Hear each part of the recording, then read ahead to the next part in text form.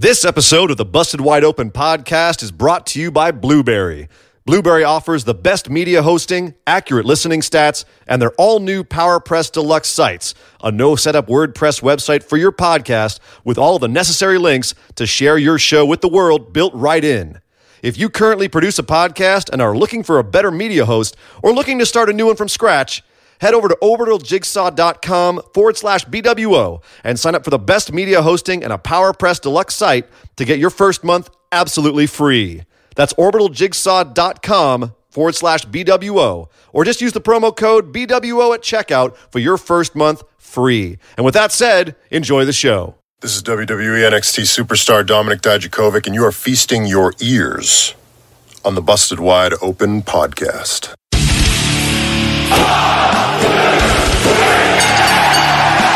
You're listening to the Busted Wide Open podcast, dropping the elbow on the hottest topics in sports entertainment and the world of professional wrestling.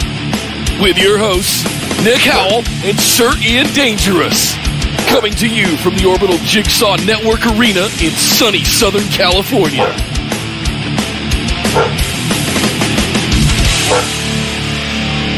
Welcome back to the Busted Wide Open podcast, but if this is your first time joining the show, that guy's name is Dog Ziggler, and you're listening to episode number 248. My name is Nick Howell. Daijaku-san, watashi wa anata ni fukushu shimasu. Carrying across shi no tame no junbi. Watashi wa Sir Ian Dangerous, and welcome to Busted Wide Open. Thank you very much, everybody, for joining us. Sorry, I was having a moment there. A little Keith Lee Dijak moment. Welcome to the show, everybody. Sorry, I got all. Whew. I was watching New Japan last night, so I'm all fired up. Yes, right now. Good Lord, I'm all fired up. Welcome to the show, everybody. That's right, we are Busted Wide Open. We are the show that talks about all the things happening in wrestling. Obviously, you heard Dog Ziggler earlier. He's fired up too. I'm fired up. Nick's fired up. We got a lot to talk about today. We got AEW, NXT, Friday Night SmackDown, and a whole bunch of other stuff, Nick. There was so much good wrestling this week, dude. There was so much stuff to talk about. There's stuff we're not even talking about on the show. Impact, New Japan, Sengoku Lord, and stuff we got to talk about next Tuesday. There's just so much happening right now. There's so much to talk about, and it's freaking awesome. Yes. It's freaking awesome, and I love it. I love this is a new golden age in wrestling. I love it. Dog Ziggler loves it. You love it. Everyone listening, I hope y'all love it. Nick, let's do some housekeeping because I want to get in the show and talk about these things that we love.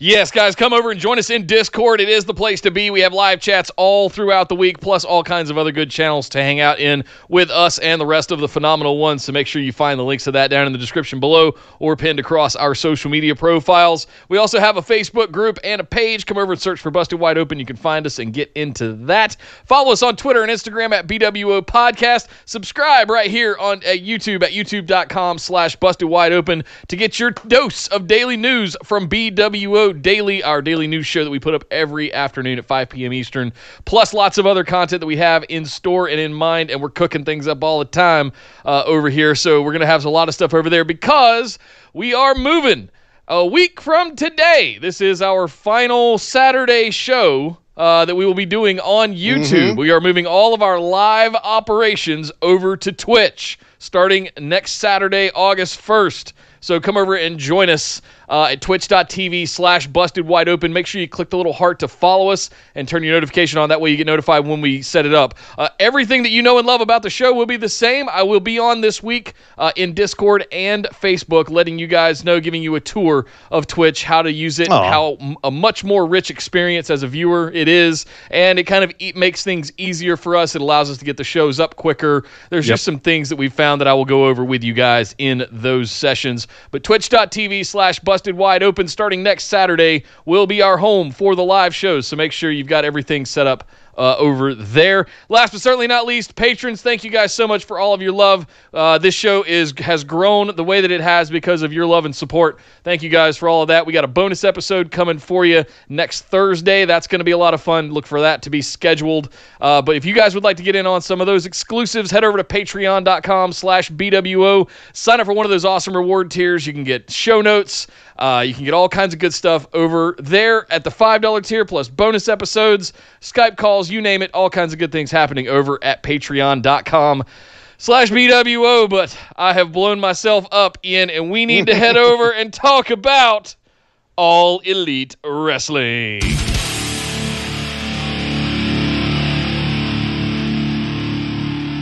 You know, Nick, there's something about Cody's TNT Championship Open Challenge that at first I think we both were a little bit skeptical about.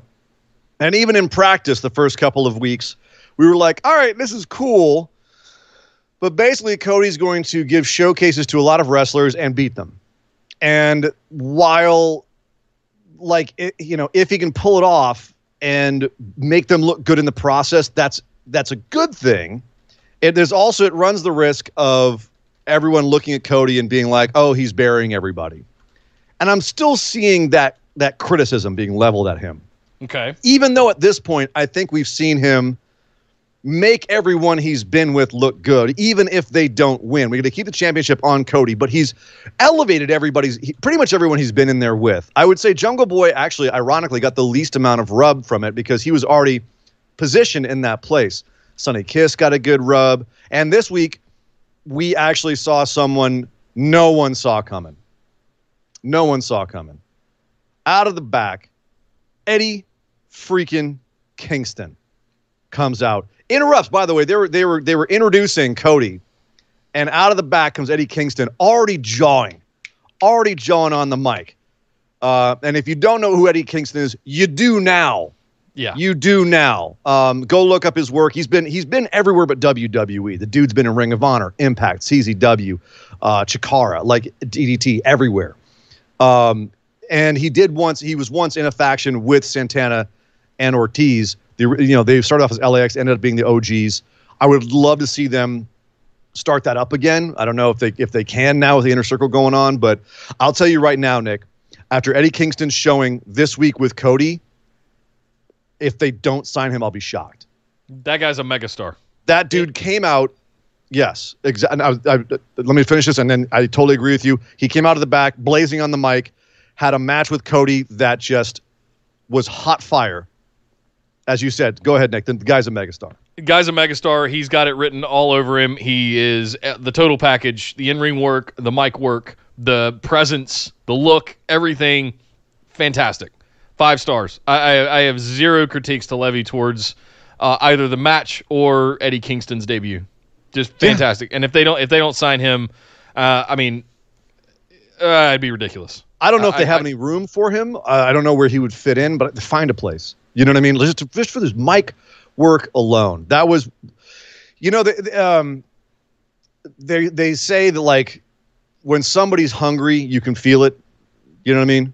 And they mentioned that Eddie Kingston just had to sell his boots to pay his rent during this whole crisis going on right now. And you can tell the guy was given a big opportunity. He's got a bunch of people he's worked with before who are in AEW. I believe he either dropped the tag titles to, or I know he feuded with the Broken Hardys at one point. So he knows the Hardys. He knows a lot of people there. He went through PWG at one point. Like he was working with Cesaro and Cassius Ohno back in the day in PWG. So Excalibur knows him. And he's known. So I have to imagine that they were like, all right, dude, we know you're having a rough time. Hey, come in here or work this thing with Cody and we'll see what happens. The internet blew up on Eddie Kingston after this. People were like, who is that guy? Because when someone comes out and absolutely slays the mic the way that he did, when they come through your TV the way that he did, and then you work a match like that where the psychology and the selling and the story is so clear, and you actually have a thumbtacks spot, because he did go under the ring at one point when his Cody had busted his knee had like popped out in storyline, and so he had a bum knee. And he realized the only way he could beat Cody was to really, really hurt him. Or even if he couldn't beat him, he wanted to hurt him. And he went and got a bag of thumbtacks from under the ring, poured them out, and we had a couple thumbtack spots, and holy crap, I hadn't realized how long it had been since I'd seen a thumbtack spot. And I think I've gotten desensitized, Nick, because I jumped when he slammed Cody onto those tacks and Cody's bare back. I jumped. Oh, God! Oh! There were tacks everywhere. And when Eddie first went under the ring, I thought he got an Ortiz-esque mad ball. He got a loaded sock or something like that, or some kind of loaded bag. And then he flipped it upside down, and one of the largest wads of thumbtacks I've ever seen came pouring out of it. And I was like, okay, it's me sitting there drinking coffee with everything else on fire. This is fine. Then we got, real quick before I keep going, Brad Shepard. Good Brad Shepard with $5 in the super chat said, can't wait for the move to Twitch. Oh, thanks, dude. Man, yes, me too. Us too. It's one of those things where we wanted to time it, wanted to schedule it, wanted to give you guys enough heads up and all those things. And everyone who's nervous about Twitch, we promise we'll try to make it as fun as possible. When if you have any questions, like we'll lead you, you in there and like, no, look why it's fun. I will shepherd you hand in hand as we all try go to make over it and do it together. as easy as possible. But this match was not easy for Cody. It was not an easy time. Two things. The thumbtack spot, I too thought it was interesting. The power bomb was expected, but it still kind of got one of those out of me.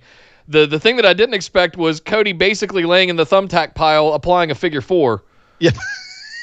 And screaming as he did it. They're both in the thumbtacks in a figure four leg lock. And then just to lay that, I mean, Cody put out a tweet later on that says, whoever took the time to, without me knowing about it, take all the thumbtacks out of the sole of my boots is a special kind of love. Thank you. Yeah. I agree. While Cody's busy having all the thumbtacks taken out of the rest of his body. Ow, ow, ow, ow. Yep. Ow, ow, ow, ow.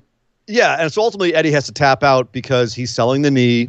They're in the thumbtacks. Like it, I think it shows that he's super tough because, and again, like, so going back to what I was starting with, Cody is beating people. He's holding on to the championship, but we're getting to see guys like Eddie Kingston come out and show what they can do and what they're about and who they are. And you knew within 5-10 seconds who Eddie Kingston was, what he was.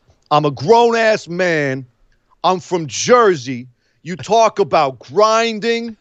You talk about earning. I was raised with junkies and alcoholics. I grinded every day. I didn't earn I earned every cent. Wasn't given nothing. You knew right away who he was. Yep. And you know what? Here's the thing that I really want to drive home. This is the theme of the show today, Nick. Authenticity. Yes. Feeling real. Feeling like a dude who would beat you up in a bar fight. And there's been a lot of talk in the last couple of weeks about this, and so I think it's particularly relevant and interesting that Eddie Kingston should come out now against Cody, who, you know, again, in professional wrestling, like, we're at the point, and it's been growing for a while. Like, for a long time, their pro wrestling was pretty much everybody felt like they were a badass dude who could kick your ass. And I feel like everyone's very athletic these days. You and I have met Ricochet. Did you feel like Ricochet could kick your ass? He'd probably do more sit-ups than either of us, but I don't feel like he could kick our ass. He might, he probably could beat us in a straight-up fight, but not kick our ass. Do you know what I mean? I'm a pretty big dude. You can see in the picture of me standing next to Ricochet that I'm not an overtly large man. But my point is, but I'm a big boy, right? In a bar fight, I wouldn't give Ricochet that much more than the average guy. No, he'd be squirrely and get away from me. Harley Race would kick your ass. Harley Race would put me through the bar. Haku would kick your ass. You know what I mean? Like even like Roddy Piper would kick your ass, right? So when you look at modern wrestling, there's not a lot of those guys who feel authentic. Off the top of my head, let's think of a couple: Samoa Joe, Timothy Thatcher, guys that when you see them, when you hear them speak and when they come out, they present themselves as being badasses, and they're not just presenting it and it feels like a show. It feels like a put on. It feels like you get the impression from them, oh yeah, I wouldn't want to mess with that dude. Yeah. And Eddie Kingston kind of looks like what would happen if Santana and Kevin Owens had a baby. But at the same time, he's got the same kind of look to him, like he's like a little paunchy. But I believe like he would beat my ass, knock my teeth down my throat in a bar fight. You know what I mean? And that's what he presented, and the way he presented himself, where he's looking at Arn Anderson and being like, "You look at me like that, I'm gonna gouge your eyes out." To Arn Anderson, and I believed him. Got in the ring with Cody. He's like, "Hey man, I'm here because I need an opportunity, and I'm not gonna wrestle you. I'm gonna beat your ass, and your boss Tony Khan is paying me a lot of money to beat your ass." And there's going to be no DQ if you want to make it no DQ. If you want to make it no DQ. But there's one thing that Tony said, you have to accept it. Right. And of course Cody's going to accept it. He's not going to back down. But that's the thing, all of that, it came across as authentic. And it's such a rare thing in wrestling these days that when you do see it, you go, ooh, oh, who's that guy? You know? You're like, oh, that guy's he's getting in there. He's going to kick someone's ass. I feel it. And if you work a style like Eddie, where you're not doing a whole bunch of flips and flops, right? You're going out there and brawling. It makes the brawling feel more real. He's going out there with intention to hurt the other guy, and it feels real or realer. You know what I mean? And so it's like in the same thing. We do this all the time on the show, but parallels with movies, right? Guys in movies who feel like genuine badasses are more fun to watch playing badasses than people who you're obviously like, okay, you're not really a badass. You're just playing one, right? Charles Bronson is a badass. Ryan Gosling plays a badass. You know what I mean? Yeah, Tom Hardy playing Bronson is a badass. Well, that's a different Bronson, but I know what you mean. Yeah. Line drive in the chat. Kyle, thank you very much. He says, Cody now knows the pain of his mentor Orton's match with Mick Foley. Yeah, it was a very similar spot. And Orton looked surprised. Cody just looked like he was in excruciating pain, and I believe that he was. So I've got to say, Nick, at this point, like, no more doubts. Lance Archer should not have won this title. This is absolutely the right decision to have Cody do this. I think that having him beat people every week is negligible. I don't feel like he's burying them. I feel like he's getting them over. And next week, due to fan pressure, he's actually going to be facing Warhorse, which is going to be really exciting too. And another person he's going to elevate immensely. You know what I mean? Is this the best open challenge series since John Cena with the U.S. title? Yes. Without hesitation, yes. Yep. I think. Thank you very much, Kyle, by the way, for $5. Appreciate it, man. Yes. And really good point. That's we don't. I like that we don't get thumbtack spots as often as we now get super kicks and Canadian destroyers. Hopefully that doesn't become a running thing. But because of what you just said at the very beginning, it makes it special when it does happen. What do you think about? We also got a notification that we're going to be seeing Cody face Warhorse next week. That's what I was saying. Yeah. This is the one I actually thought we were going to see this week. There was a lot of speculation going around if we were going to see Warhorse this week, but I feel like I got surprised by Eddie Kingston. Exactly. I'm not mad at all, but what are your thoughts on Warhorse here? Is this going to be as good, or are we expecting really good things out of Warhorse? Different. Very different. I mean, we were just talking about authentic. Warhorse is more in the line of like the meme wrestlers. He's more realistic than like a Danhausen, who's also really fun, but it's kind of like an Orange Cassidy, where he's not going to be everyone's cup of tea.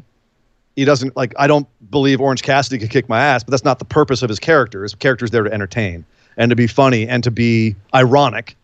And I think that Warhorse is more in that vein. So the fact that Cody's giving us a different feel from week to week, we're not going to get thumbtacks. I'll put it that way. We're not going to have someone come out and say, Cody, I'm going to kick your ass, and we're going to believe him. He's going to come out and be like, no, and it's going to be fun. There'll be a fun match as opposed to this week, which was fun to watch, but not a fun match, if that makes sense. Yeah. What was a fun match to watch was Butcher and Blade versus the Young Bucks in a Falls Count Anywhere match, going from, realistic, grown-ass men wrestling to flippy, crazy spot fest, guys flying all over the place, starting in the kitchen, starting in the mess hall of the Jaguar City. I don't know. Are the Butcher and the Blade, are they evil chefs? Is that what this is? So that way they dress in white? I don't know. I guess. You start out with them they're in there chopping raw meat. I don't know. He's a butcher. Yeah. I guess the other guy's the Blade, so they're evil butchers? They're evil meat prep guys? Sure. They're like line cooks? I don't know. I don't care. This was fun. Yep. This was all over the place. It was, if you watch the Stadium Stampede or any of the time that they've gone all over the place, we had just spots. We had spots everywhere, Nick. Good grief. Yeah. This was kind of a mess. There's not much to say about it other than it was very put it in my eye holes worthy. I love tag team wrestling. I love sort of spots like this. I love Falls Count Anywhere matches where you can kind of go on an adventure around the backstage area. Yeah, this checked all of my boxes. And I'm not sure I'm mad at at them becoming evil chefs. At least it's something. Where before they were kind of just biker gang guys with leather trench coats and spikes. As you and I are both metal guys, I dug the kind of metal thing they had going on. This is cool. I haven't seen this before where they dress all in white. Like, that's all right, cool. It makes them pop more. But I don't know if it does anything for their characters in terms of making them feel scary. And they don't win, so they're not really a scary team. But they did hold up their end of the bargain here, where they took some ridiculous bumps as well, and some funny ones. Blade getting super kicked onto the escalator and then riding the escalator up on his back. Or genius. So there were some big spots here, but it ended with the biggest spot of all. Butcher and Blade laid out on tables underneath the entrances, like the big circular entrances. Matt and Nick getting up on the top of the entrance. What would you call them? The tunnels? Yeah, on top of the tunnels, and then doing a couple of leaps off there. And Matt did an elbow drop, and Nick did I think a 450 or something, some kind of swanton. Yeah. And then the double count 1, 2, 3. So Bucks beat the Butcher and the Blade. Again, that's not too surprising. I think they're going to start building the Bucks up towards the tag titles. Butcher and Blade are just there to be kind of enhancement, but also they're good talent to work with. So, yeah, really entertaining match. And it's kind of telling, Nick, because across both shows that happened on Wednesday night, this segment, which was the end of the first hour, was the most watched segment of either show by a landslide. It did almost over 500,000 just in the demo, the 18 to 49 demo. It did over 1 million total. Wow. Which is a lot. If you've been kind of even like half-assedly following the ratings, that's a big deal. That's a lot of people watching that one segment and being pulled away from NXT. So yeah, it's interesting that people came for this as much as like you hear a lot of complaints about flippy wrestling, spot fests. This is what drew people in. Two things for me is hat tip to Rick Knox for selling that finish the way that he did. He when they both hit their finishers there off of the top of the tunnels. It just overselling it the way only Rick Knox can do. And then just like he looked at both of them and wasn't sure which one to count, so he just went down and started counting. I love when you have a ref like that just if you're not paying attention to it, you miss out on that kind of fun. But he is one of those special kind of refs that, much like a Mike Chioda, much like a John Cone, is just all in on the business and makes it that much more fun. Second thing, Kyle with another $5 in the super chat. Kyle. Thank you, sir. Thank you, brother. Butcher and the Blade are basically now Rhino and Rollins from Southpaw. Yes. That's Not a good wrong. one. Nice. So this was a fantastic match. I also love that they put this in the middle of the show. Not anywhere else. They put it in the middle, the guts of the show. And it kind of showed that the tag division is the guts of AEW. Like I saw a list the other day of all of the tag teams and potential tag teams that they have in AEW. It's a long freaking list. You know, it's at least 15, 16 teams, if not more. And they're all good teams I would want to watch. That's wild. And they're able to put a match like this that is this insane. This could have been a main event on any night. Threw it in the middle of the show. Because they had other shit to do. They had other bigger things to do. That's crazy. Yeah. We even had, the main event was a tag team match. The main event was the Inner Circle represented by Jericho and Jake Hager versus Jurassic Express represented by Luchasaurus and Jungle Boy. And we had, again, another match where... And Nick, this actually brings me to a point I kind of want to ask you about here, because you've been big on this show about saying that you're frustrated when singles wrestlers are thrown together as a tag team, and then they're presented as being a legitimate tag team, and that's in WWE. Is what you're kind of basing that on, right? Mostly just in general, but yeah, okay. Mostly in the shoddy way that WWE handles it. So. What I'm noticing the AEW has been doing, and now it's becoming, I think, much more apparent, is that they're actually saying it's not about tag teams and these two people being a team. It's about a style of wrestling, right? There's singles style wrestling and there's tag style wrestling. And there are people who are specialists in tag team wrestling, and you can have tag teams because the two members are specialists in tag team wrestling. But you can also have two singles wrestlers wrestle a tag match. And that also, like, they're going to be working tag rules. They understand the two different styles of matches. But I think the caveat here is that when you involve, when you pull two singles wrestlers out of the same faction, that kind of gives you a pass. That's different to me. When you take Jericho and Jake Hager out of Inner Circle and put them in a tag match, that's different to me than slapping Asuka and Kairi Sane together and not knowing how to book them or how to do their entrances or how to do their songs. It doesn't feel like a cohesive thing. The Inner Circle stuff still feels like a cohesive unit, and I think that's a caveat that I would levy out there. I think it's okay, different. but like let's say look at Kip Sabian and Jimmy Havoc before Jimmy had to go away for a little bit. Hey, they were a thrown together tag team. They were thrown together tag, but they made sure to say, hey, yeah, these are two singles wrestlers who are just working in the tag team division for right now because they couldn't get any headway in the singles. So hey, let's team up. There's a tag team division here too. Let's try our hand at that. You know what I mean? I'm a chef and I can't get hired to cook steaks at a restaurant, but you know what? I also do some pretty good pasta. I'd say I'm probably better at making steak, but I'm pretty good at Italian as well. So, I'll go get hired at an Italian restaurant. Do you know what I mean? So, like, that's kind of the impression that I'm getting from AEW. And I'm liking that because it doesn't make us go down that rabbit hole of, oh, no, they're starting a program where they're putting Alexa and Nikki together. Where is this going to lead? At what point is so-and-so going to turn on so-and-so? Yeah. You know what I mean? Like, that's all the tropes that exist in WWE. I think they've bypassed that in AEW by making us believe that there's a tag division and anyone can be in there. And there's also tag teams like Butcher and Blade that always are together and never go over to the single side. Yeah. So I dig that. And this main event was kind of like that. And it was a slobber knocker of a main event. You finally saw Luchasaurus and Jake Hager get to trade blows. And they beat the crap out of each other, Nick. I don't know if I've ever seen someone give Luchasaurus shots like that. No. He hit him so hard his ear was bleeding. He took an absolute shot, cut his ear, and then, Luchasaurus getting that kind of hot tag at the end of the match, coming in and doing one roundhouse kick and hitting both Jake Hager, almost cartoonishly, hitting Jake Hager and Jericho with one roundhouse kick. It was a lot of fun. Marco Stunt getting involved from the ringside, little antics and things like that. This was an absolute blast. Again, I don't feel like that Hager and Jericho were just kind of thrown together.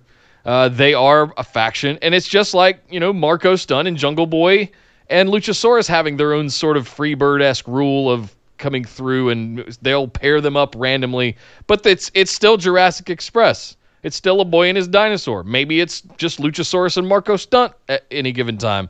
Who knows? But it still feels cohesive. They're still coming out as a unit. They're still all part of one faction. And that's the difference. You mentioned Kip Sabian and Jimmy Havoc. Yeah, that wound me up a little bit. I wasn't invested in that. But these other ones that have been groups and have been forming groups for a long time, Dark Order's another good example. We're going to talk about them in a little bit. They're an example of you could pluck any of them out, whether it used to just be Stu Grayson and Evil Uno. Now they've got 5 and 10 and these other folks that are part of it. So, yeah, it's still the Dark Order. So yeah. But no, again, very entertaining. I thought that it was, I liked that presentation of the tag division or as having, tag rules and a tag match. It doesn't have to be a tag team, but you can have guys having a tag match. But that wasn't the story here. The story here was the fact at the end of the match, everything was breaking down. Out of the crowd, Serpentico comes out, does a shooting star press, and causes Jungle Boy to get pinned. I believe it was Jungle Boy who ate the pin.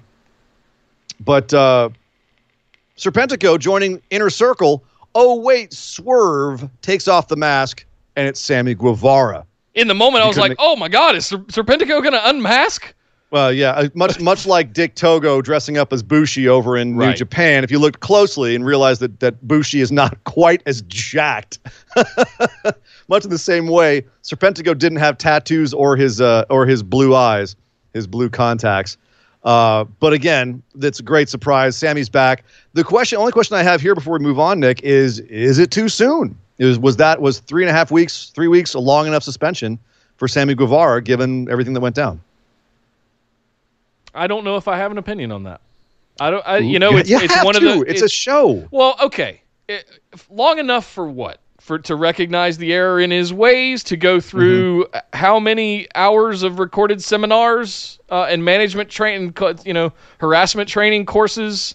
Yeah, you can get through those pretty quickly. But I think having the time off to reflect on the situation it was probably more important than any of the training that he might have gone through. But reflecting on what he did, or at least as important, I'll say. Having that time to reflect on what happened, how everything transpired, what you did years ago, and why that was wrong, and understanding that. And there was probably a meeting backstage that we'll never see or hear about. Excuse me. Probably a few that were, to test to make sure that Sammy was rehabilitated. So, yeah. Is it long enough? It's not for you or I to decide. It's for Tony Khan to decide. And Tony said he felt like it was long enough. And again, was. Well, there you go. But that's the thing is it something that you rehab from? No, it's just the kid said something really stupid and insensitive, made a mistake, got caught, got called out for it, took some time off of TV, apologized profusely, really took it on his own chin. And Sasha didn't accept his apology, but she did say, okay, cool, I hear you. You know what I mean? So as far as I'm concerned, water under the bridge, let's move on. Yeah. And I think that they kept him out for long enough for people in general to feel that way. And it was more about public perception than it was about Sammy learning anything. I don't know if he learned anything in 3 weeks, but I think that, the buzz died down, the anger died down, and Sammy can now come back and just be kind of like, hey guys, I'm here. I'm going to be over here doing shooting star presses. Don't mind me. So, let's talk about people not minding people while they're over on the sidelines. Brian Cage and Taz came out, and Taz had to explain why he threw it in the towel for Brian Cage. And Brian Cage's like, I'm going to hide over here behind Taz because he does the talking, he has the mic. And Taz was like, look, man, I know this guy doesn't give up. He's not ever going to tap. He's not going to give up. That's why he's the FTW champion, is because he's a bad mother effer. And he's never going to give up. I had to protect my investment. I knew that Moxley was going to pop his arm. He's going to be out for another 6 months. And I've been there. I've also popped my arm. I popped my bicep before. Do a shot every time Taz says surgically repaired bicep. Surgically repaired bicep. Believe me, I got triggered because that's exactly the surgery that I had in February.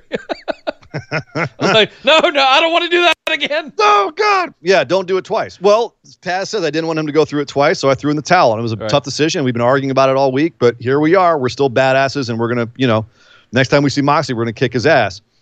Out comes Darby Allin. They had a little scuffle over on Dark. We had a scuffle last week. Darby Allin's gunning for Cage because Cage knocked him out of the ring and off the ladder during the ladder match to get that title shot. So Darby's a little bit, I don't like that Brian Cage. He's big and mean like the guys who used to bully me in high school, and that's why I'm so dark and edgy. So Darby comes out, but he forgot Cage has a buddy now because someone else joined the Taz brand. That's Ricky Starks. And Ricky Starks blindsided the hell out of Darby Allin. In his loafers. Just crushed him. Dude went flying into head, just bang dong off the ropes like Enzo and Simon Gotch. Dung dung off the ropes. And Brian Cage comes out, power bombs him on the entrance ramp, power bombs him over the top rope, into the ring, gets beat up. Ricky Starks puts him up, puts him down, beat the crap out of Darby, leave him lying. Moxley comes out through the crowd with a barbed wire baseball bat to chase them away. And now, so Moxley and Darby still on the same page. Could we see, instead of more Cage and Moxley one-on-one, could we see Moxley and Darby teaming up against Starks and Cage? Possibly. I think it's more likely we're going to see Darby and Starks before we see anything else with Cage and Mox. Well, we're having a tornado tag next week. I'm just wondering how long that goes. Do you know what I mean? We're having between the four of them. I thought Darby was concussed. I had heard that he was legit concussed from that hit he took from Ricky Starks. But well, I guess that would change things. Yeah, so I'm waiting to see if that tag match goes forward. But I'm just wondering if that's a tag program or just a one-off match and we go back into single stuff afterwards. And if so, because Moxley is actually getting challenged by somewhere else. So let's move over and talk about that. MJF has been running his mouth about Moxley on Twitter. This week, MJF came out and wanted to teach Jungle Man, Griff Garrison, a lesson, which he did. Griff wanted to talk smack about how MJF lost a tag match at Fight for the Fallen and or Fyter Fest, one of those fight ones. And MJF didn't like that, so he decided to humiliate Griff Garrison, which he did, beat him up, and made him cry and everything. So, did this feel like The Rock burying Billy Gunn to you a little bit, with MJF just absolutely destroying Griff on the mic and then in the match? I know that Griff's got a ways to go right now. He's enhancement. They're going to build him up, so it's not like Billy Gunn where they're trying to make him a new star with that scenario. And The Rock just stopped his push cold. Well, I mean, you kind of answered it for me there. That's where I was going to go. And Billy Gunn was I don't remember. He wasn't or he was. They were coming out of the DX stuff, if I remember right. So he was trying to go singles and all of that stuff. So I kind of. But listen, it's all about MJF. I don't really. He let him make fun of Griff, let him bully him a little bit, let him be a dick heel in a suit, and that's kind of his MO. And the thing that I'm excited about is this is what since Cody faced MJF in that sort of gauntlet of things that he had to get past. I think from there I said, okay, MJF is going to be your next heel champ. And here we go. I see Mox giving him his first loss. If anything, I don't see MJF taking the title off of Moxley with no crowd. You don't put the title on MJF when there's no crowd to freak out about it. There's not going to be a crowd for a long time. Save that. Still, don't care. Save it. What's the rush? Okay. What's the rush? You said the same thing about Jericho, but okay. I did, and I stand by it. All right. I stand by it. Moxley's not been a lights out amazing champ. No, he hasn't. Jericho. Yet another reason to take it off and put it on MJF. Jericho still feels like more of the champ than Moxley does. Yep. So, there you go. We had a debut. We had two debuts in the same match. Diamante versus Ivelisse. Both the young Puerto Rican ladies finally showing up on AEW. It was only a matter of time. Ivelisse came out in one of the Battle Royales, as I recall. But they gave them a long match to work with. The buy-ins or whatever they call them. Yeah, they gave them quite a bit of time to work. And they had a nice long match that was basically Ivelisse had Diamante's number, was beating her ass the entire match, and then at the end, Diamante snuck out a sneaky win. So I like the way that they booked this, way that they did this. It made Ivelisse look like a killer and made Diamante look like she was a wily wrestler. Mm-hmm. They both looked strong. If they have another match next week, which they might have, if this becomes a series, I can see this being a series and them trading wins. That's how this match made me feel like they were. So I thought a really good debut for both of them. Yeah, absolutely. They looked great. Nice throwback to Lucha Underground to see these ladies again. The Boricuas showing back up and showing out strong, both coming out with the flags. Both Ivelisse came out with they both had the bandanas on. Just total badasses. I love it. It was not as long as I would have liked it to be. It was that sneaky surprise roll up finish. I love it long. So fine. I would have loved to see them, get a full 10 to 15 minutes and see what they could do. Well, maybe that says something, Nick, because I think the match was 10 to 15 minutes. So the fact that it went quickly for you, I think, is a sign that they did a good match. It was an entertaining match. It didn't feel like that long then. Yeah, I think that's awesome then. But I will say this. We're about to have a women's tag team tournament coming up. They've been a tag team in the past. I think if they pulled them in, they might be a great tag team to work with. I know Diamante has a title match against Hikaru Shida next week from winning this match. So that's what she's going to be doing next. Yep. As far as Ivelisse, though, the question is, she's got a bit of a checkered past. She has been a bit of a problem backstage. Other places she's worked, apparently a bit of an attitude. Do you feel like they'll be able to work with her in AEW if they do decide to sign her? I think so. You think that that's behind her now? You think that she won't be trouble backstage? I hope so. Let me say that. Okay. It's enough of a concern that it gives me pause, and I'm skeptical about it, but skeptically optimistic. She's extremely talented. Loved her work in the indie stuff that she's done in Lucha Underground. I'm a fan of her in-ring work and of her mic work. So I want to see. I loved the run that she had with Son of Havoc, like all of that with Matt. So I love all of that stuff. I want to see her get an opportunity like that And I think AEW is a good place to do it. They're hurting in the women's division crossed right now. They need some more talent. They're rife with injuries. There's Yeah. opportunity abounds in the women's division in AEW. So good luck. Not to mention travel restrictions. So, Right. yeah. So it would definitely, I think, be a bonus to get both these very talented ladies. Yeah. Hangman Page also was on the show. He had a match. You mentioned the Dark Order earlier. He had a match with number 5, formerly Alan Angels, I believe was his name. A match with number 5, which was going pretty much Hangman's way, and then the rest of the Dark Order came out to stand on the ring, on the entrance ramp, and watch. Hangman still ended up beating Alan Angels, beating him pretty soundly, and then Brody Lee came out to the ring with Colt Cabana kind of standing up there looking like, I don't know where I am. I'm Colt Cabana. I'm here. Boom, boom, boom, boom. Boom, boom, boom. What are we doing, guys? And Brody Lee came to the ring and said, Hangman, I got to say, you seem like you're pretty chill for being in a really unsafe position right now with all these guys kind of out here with you. Yeah. And Hangman kind of goes, okay, are we going to fight? And Brody's like, no, I'm not here to fight you. I'm just here to tell you that if you were to join the Dark Order, you would never be left alone in situations that are dangerous like this again. I'm just putting that out there, Mr. Page, Mr. Cowboy. And Hangman said, "Look, dude, I'm not interested in joining a cult." Whoa! You said the C word. You said the 4-letter C word there, pal. Brody Lee didn't like that. Okay, you want to bring that word out on me? All right, well then don't. I can't say I didn't try. And he goes and he grabs Colt and leads poor little innocent Bambi Colt back into the back like a little fawn. And then, of course, the Dark Order all falls on Hangman Page, starts to beat the crap out of him.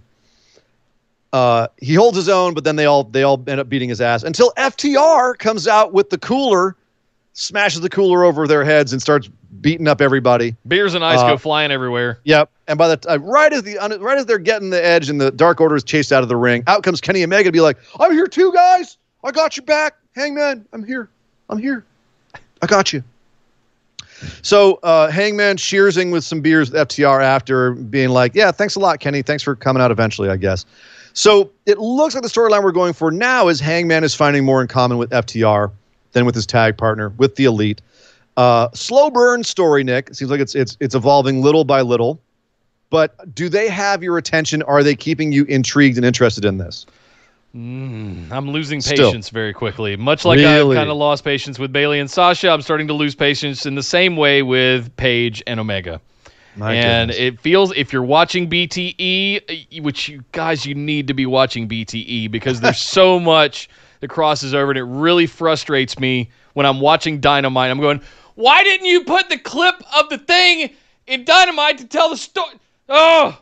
If you're not watching it, you're not seeing a lot of the behind-the-scenes stuff that's happening that tells the story of why Omega took so long to come out, because he's kind of losing his shit right now. He's kind of going crazy. And you're talking about Omega. Omega, excuse me, yes. Yeah. Omega's kind of losing he's becoming a dick. Yep. And, so we're seeing a lot, but that's not apparent on Dynamite if you don't watch a lot of those. So Correct. Anyway, my point is, it feels like it's ramping up. Don't start it. Or don't stop it. Like, let it go. Let it play out. Push the gas. Pull the trigger. Let's go. Do something. So you're saying speed up. Let's go on this. I'm not saying speed up, but we got till September. We got a few more weeks to get to the next big pay-per-view. Let's make it happen. Okay. You want it to go? We've been waiting on this since they've been teasing that they were going to turn on each other for months now. Yep. Also at All Out in September, we got Britt Baker says she'll be back then. She gave another nice little promo where she was talking smack to both Rebel and Tony Schiavone and nasty giving you surgery photo up her nose that I didn't need to see. Yeah. Well, we can show Edge's arm and his tendon being torn off the bone without any warning on WWE. I guess we can, show up Britt. So far up Britt Baker's nose, we can see her brain on AEW. Looks like she's going to All Out. Looks like she's facing Big Swole. They're still exchanging a war of words in promos. All about it. Can't wait to see that. But I am curious where they're going next with Lance Archer. Marvez catches up with Archer and Jake in the parking lot and tries to ask them, what's next? What are you going to do now? You kind of seem to just be here. And Jake just goes, "Oh, why'd you have to say that?" And Lance storms off. He's like, "You want to see something?" Marvez grabs Marvez, pulls him with him off into a random locker room, walks in, murders everybody in the locker room, tossing dudes into the wall. One guy throws him in a trash can, just kills everybody. Oh, let's forget the trash can. Let's talk about the guy he threw through the ceiling. He literally hucked a man as a grown man, and he threw him through the ceiling. By the way, quick little fun aside.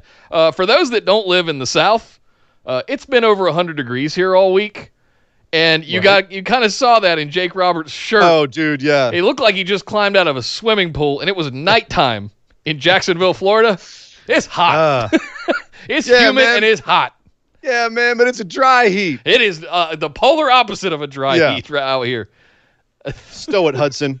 Threw a guy through the ceiling. Lance Archer beating everybody up and says to Marvez, "Everybody dies. I'm going to find somebody. I'm going to kill him." So Lance Archer's still out there kind of spinning wheels, but they're also reminding you that he's able to destroy people. Yeah. So that was AEW. I thought a pretty fantastically solid show all around, man. Yeah. Yeah, no complaints whatsoever. Got some debuts, got beefing up the women's division some more. Tag team division is advancing. A debut of Eddie Kingston.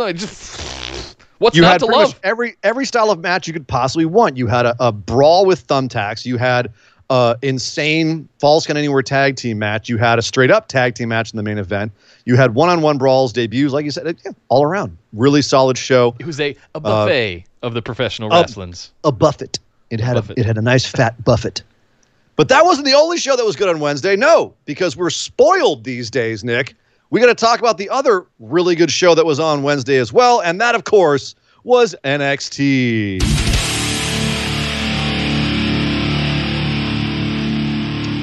Well, I'm getting emotional already going to be talking about this. We need to preface this by saying we did an episode of BWO Daily on Wednesday. Mm-hmm. Where we posited that combined with the idea that there would be a huge announcement and a tweet that was sent out by William Regal, basically a retirement tweet. Yeah. We were guessing who was going to replace William Regal as GM. Second. Yeah, it was a fun show. It was a fun little segment there. Yeah. We were wrong. Thank God. We were so wrong. Thank God. We said on that show, I hope we're wrong and I hope it's something else. And what do you know? It was something else. It was Keith Lee showing up on TV to drop the North American Championship. He just won it. And now so what he said was, and this, again, before we get into the bizarreness of this booking, what he said was, "I believe in opportunity, and I got opportunity after opportunity after opportunity, and things went my way, and here I am with both belts. But there are so many people out there in NXT who need opportunity, and me hoarding these belts is not going to give people that opportunity. There's not going to be as many options. I can defend the NXT Championship, but the North American Championship should be an opportunity for a lot of other people in NXT. So I am going to drop that belt and let people fight for that belt." And Regal said, "That's a great idea. We're going to have a whole bunch of triple threat matches. The winners of those 5 matches will then go on to a 5-person ladder match at TakeOver 30, which is very appropriate, seeing as the first North American Championship match was a 5 or 6-person ladder match, and it was one of the greatest matches in NXT history. That it was a 5-star match. So I thought that's very appropriate. But so that all sounds great, except, Nick, and this is what I want to ask you if this felt the same way to you. Is it weird booking to have Keith Lee win both championships, defend them both once against Dijak, and then the next week be like, I didn't need this one? Does that seem a little bit quick, little too soon? I experienced every emotion on the spectrum during this, and I want to lay that out for you, if I may. I'm going to do it as fast as possible. Okay. When Keith first came out, opened the show, and was the one making the announcement, not Regal, I went, God damn it. We got worked. And just mad frustration sort of thing. I immediately went back to YouTube and made a comment, and boy, we missed the mark on that one. You guys will see that on that video if you go back. Happens. The second thing was I got really combo sad, mad, upset at the idea of Keith just sort of discarding the North American Championship. And I went, no. Why? Why are you doing that? And then then we jumped over to Regal, and he says, wow, Keith, that's a really good idea. In fact, here's what we're going to do. Now, all of this off the back of that bomb-ass cruiserweight tournament that we all just witnessed for a couple of months there, right? Leading up to Santos Escobar and Drake Maverick and all of that. Universally loved, right? Now we're going to have another version of that, except it's going to be a series of triple threat matches, 4 triple threats that will determine the opponents in a 5 or 6 person ladder match at TakeOver 30? SummerSlam weekend? If there's ever been a put it in my eye holes, it's that. And the lineup, they didn't tell us any of the lineups other than the first match, and we got a tease at the second one we're going to get this week. Yes. All of this, I went from really mad and upset to, you know what? Okay. To, oh my God, this is going to be amazing. So I went through the whole spectrum. I literally started at just table flipping mad and upset. Why are you doing that, Keith? Don't give it away. No. Yeah. He sold it to me. I heard that because I heard that he did this. I heard this is what they were going to do before I watched the show. Yeah. And I was steaming because I'm like, why have him go through all the trouble of winning both titles if you're going to just have him just, I don't need this one. It's history. Just drop it. It's a history-making moment right. for Keith it's Lee. Like you just wanted the moment, and then you're going to have him go face a Karrion Kross and probably drop the damn belt. Like, it's going to be a really short reign, so you're giving him a big moment to offset the short reign, but then why not have him keep the one, it didn't sit right, until I heard him explain it. And when Keith Lee explained it, and the way that he framed it, and the way that in storyline they're saying, no, Keith wants to give people opportunity. It's a magnanimous gesture on his part, and that fits into his character so perfectly. I went, all right, okay, all right, fine. And also we're gonna get 5 awesome triple threat matches, and then an awesome ladder match at TakeOver 30. All right, you sold me. Yep. Okay, I suppose I can forgive the Goonie booking of having him drop the damn belt. Kyle over in the chat, thank you again, Kyle. Thank you, Kyle. Thank you, man. Goodness. $5. He says, I love Keith doing this in absence of an open challenge. Gives that title an identity, good character moment, and cements Lee as the greatest North American champ. Yeah, exactly. And we also saw the first of these triple threat matches with Johnny Gargano versus Roderick Strong versus Bronson Reed. Damn, boy. All right, he came in. He's been on a bit of a roll lately. Had a couple matches with Karrion Kross where he looked good. He got killed, but he looked good. But here he is in this match, and it was the thick boy versus the 2 pipsqueaks, and it was the 2 pipsqueaks bouncing off the thick boy for most of the match.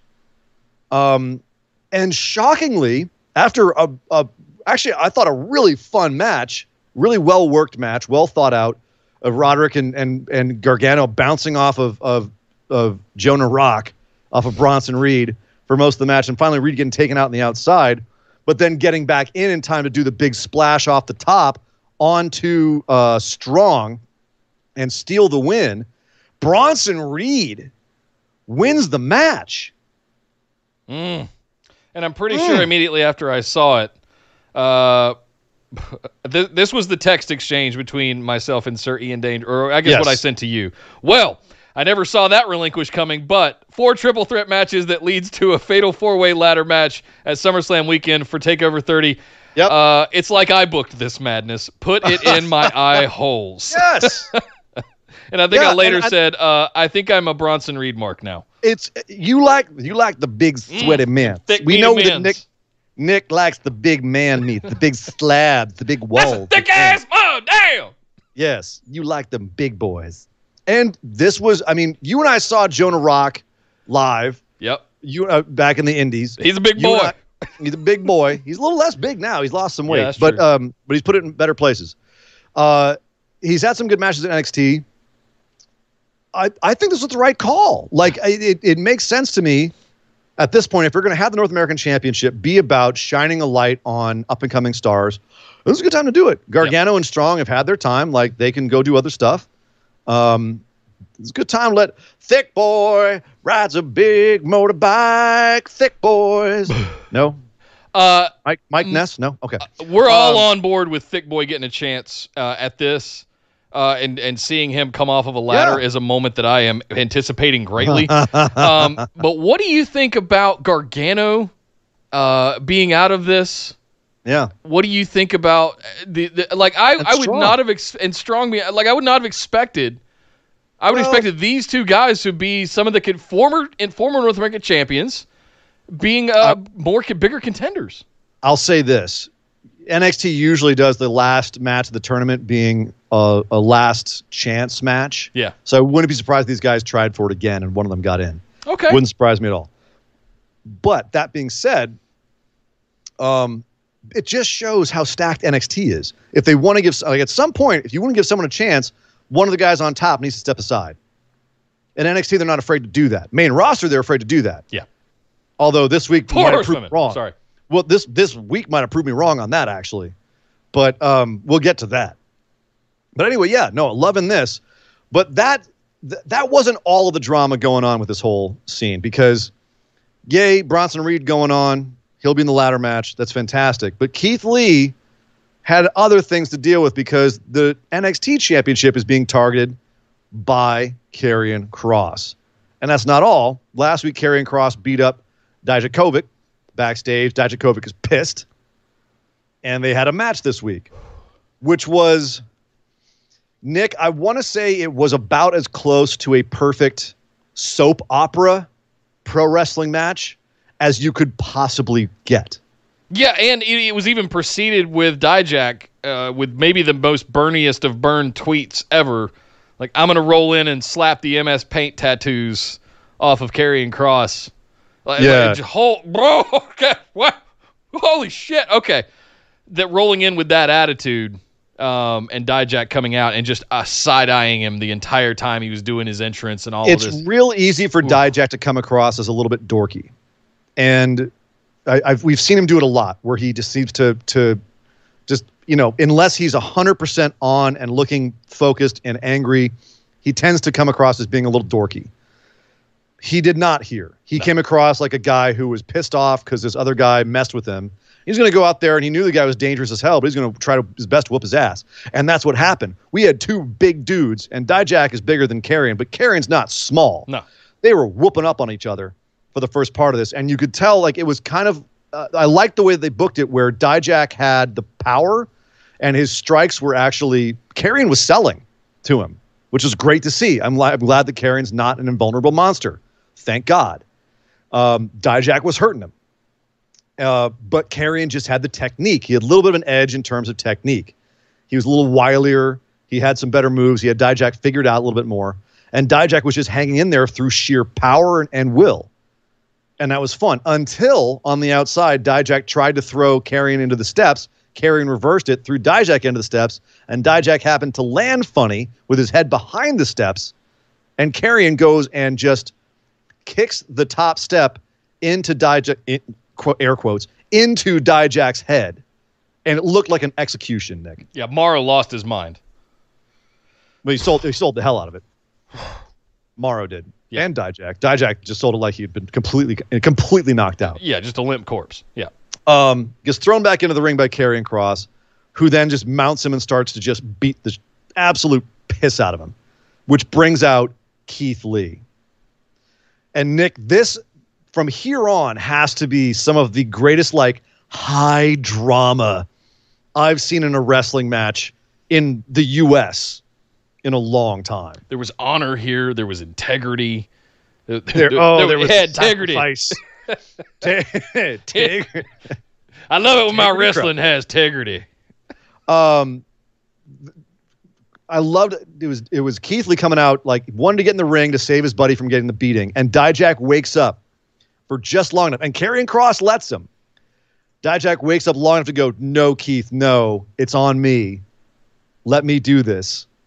And Keith just has to sit there and watch as Karrion murders Dijak in front of him. And between Dijak just never taking his eyes off of Keith Lee as Karrion locks in the Kross jacket and puts him to sleep, and Karrion just like staring daggers at Keith and being like, watch, I want you to watch. And then Dijak just slowly going out and Keith just standing there just so like fuming, so mad.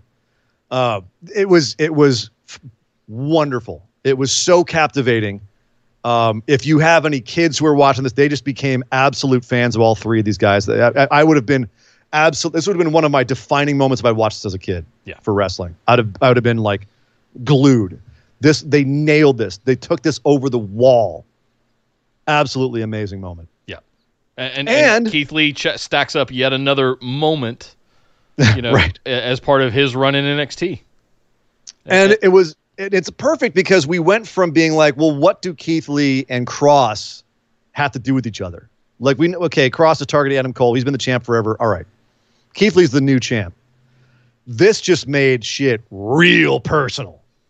It's real personal now. Was it Kross getting back for him breaking his hourglass? There's all kinds of things you could tie to this over the last couple of months. Jesus, doesn't matter. He just killed his best friend. We were talking about this in the Busted Wide Open discussion group.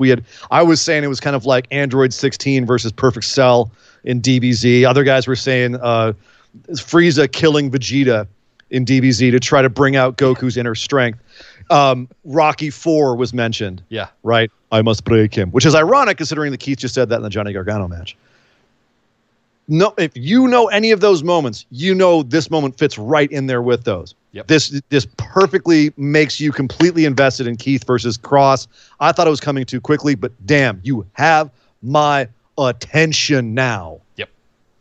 What else has my attention is Kyle with $20 in the super chat. Dude, thank you, man. Says Malcolm Bivens in the back yelling at Lee, throw the damn towel! Throw the towel! Throw the damn towel! Amazing match, and because of this like the build, man in Rocky IV. Yeah, I'm fine either way on the TakeOver match. Also, loved a little bit. You're not Keith Lee, neither are you. Yeah. Yep. There was some good jaw jacking. Dijak is a good jaw jacker in his matches, and we haven't seen enough of that really in his matches where I think they told him to stop talking so much. Let him talk more. The guy is a great shit talker doing it during his matches. Yeah, especially now when there's no crowds, we can hear it, Yeah. He's got good patter. Let him go. So no, this was absolutely amazing. Loved this. The only thing I'm worried about, dude, is how does Lee win against Karrion Kross? They've built him up to be an unstoppable monster. Does Lee beat Kross the first time and Kross ultimately takes it from him? Yes. Or does Lee lose that first time and have a short reign? I think it's going to be 2 matches. Kross ends up with it. Keith Lee goes and plays at Survivor Series. And maybe Royal Rumble after that. Maybe. I mean, I'm wondering if we're going to have the 3-brand Survivor Series in November. That'll really guide me in what my thinking is. Yeah. After he had the amazing Survivor Series breakout last year, and then going on to the Rumble and that moment and the other moments that he's had. I mean, like he is on the fast freaking track, folks. Mm-hmm. And believe me, they have eyeballs on him, and the NXT Championship is going to be in his rear view very, very soon. We'll see. And the North American Championship's already in his rear view. Man. He's probably gonna regret tossing that belt down when Karrion Kross takes the NXT Championship. Yeah. Something I didn't see coming, Nick. Shotzi Blackheart versus Aaliyah. And in quite a nice match. Yeah, Aaliyah showing some stuff I had no idea she could do. It's amazing what happens when you get him away from Vanessa Bourne. Amazing. What I didn't see, I saw Shotzi beating Aaliyah. We saw that coming. I saw Robert Stone acting like a Tony Khan on cocaine with his busted leg from the tank.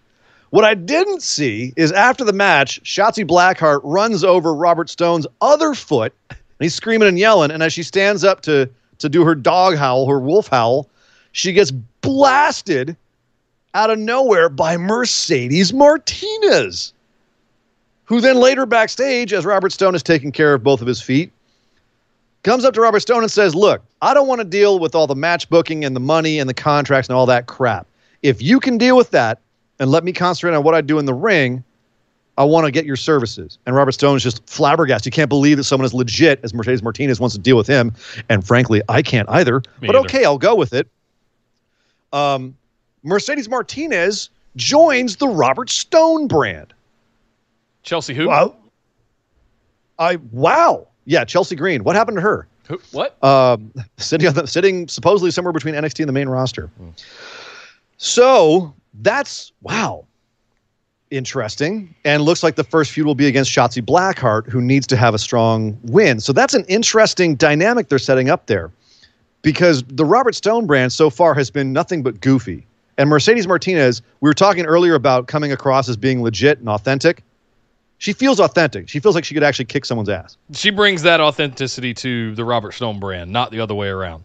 And that's what I was going to ask, is does she actually elevate the Robert Stone brand, which up until now has been kind of slapstick? So my favorite part of that whole bit was Robert Stone doing his crazy antics with the boot. Right.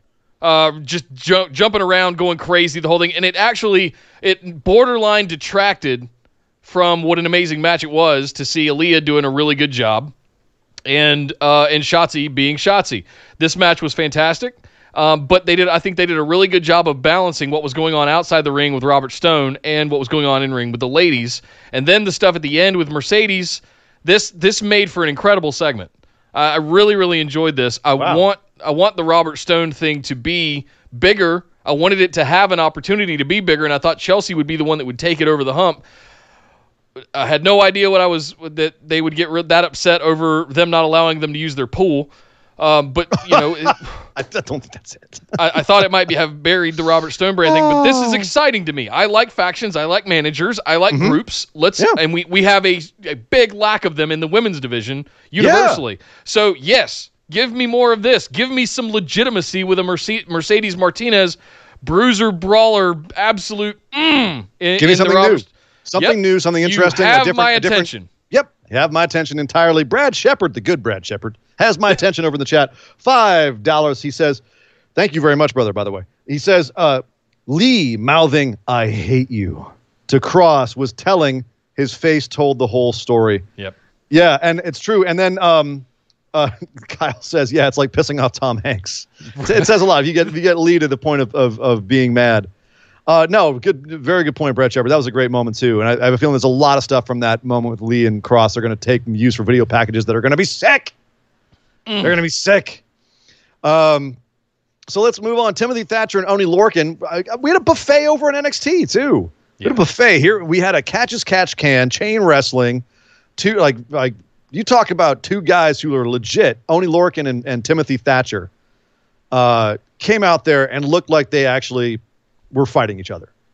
If there's one thing I like better than big boys, hitting each other, it's two incredible technical workers going at each other like this in sort of generic gear and just showing you what professional wrestling is actually all about. Two creative wrestlers who get into the ring and absolutely just go ham on each other. And Oney's the perfect opponent for Thatcher with this too, because you can hit the crap out of him and he likes it.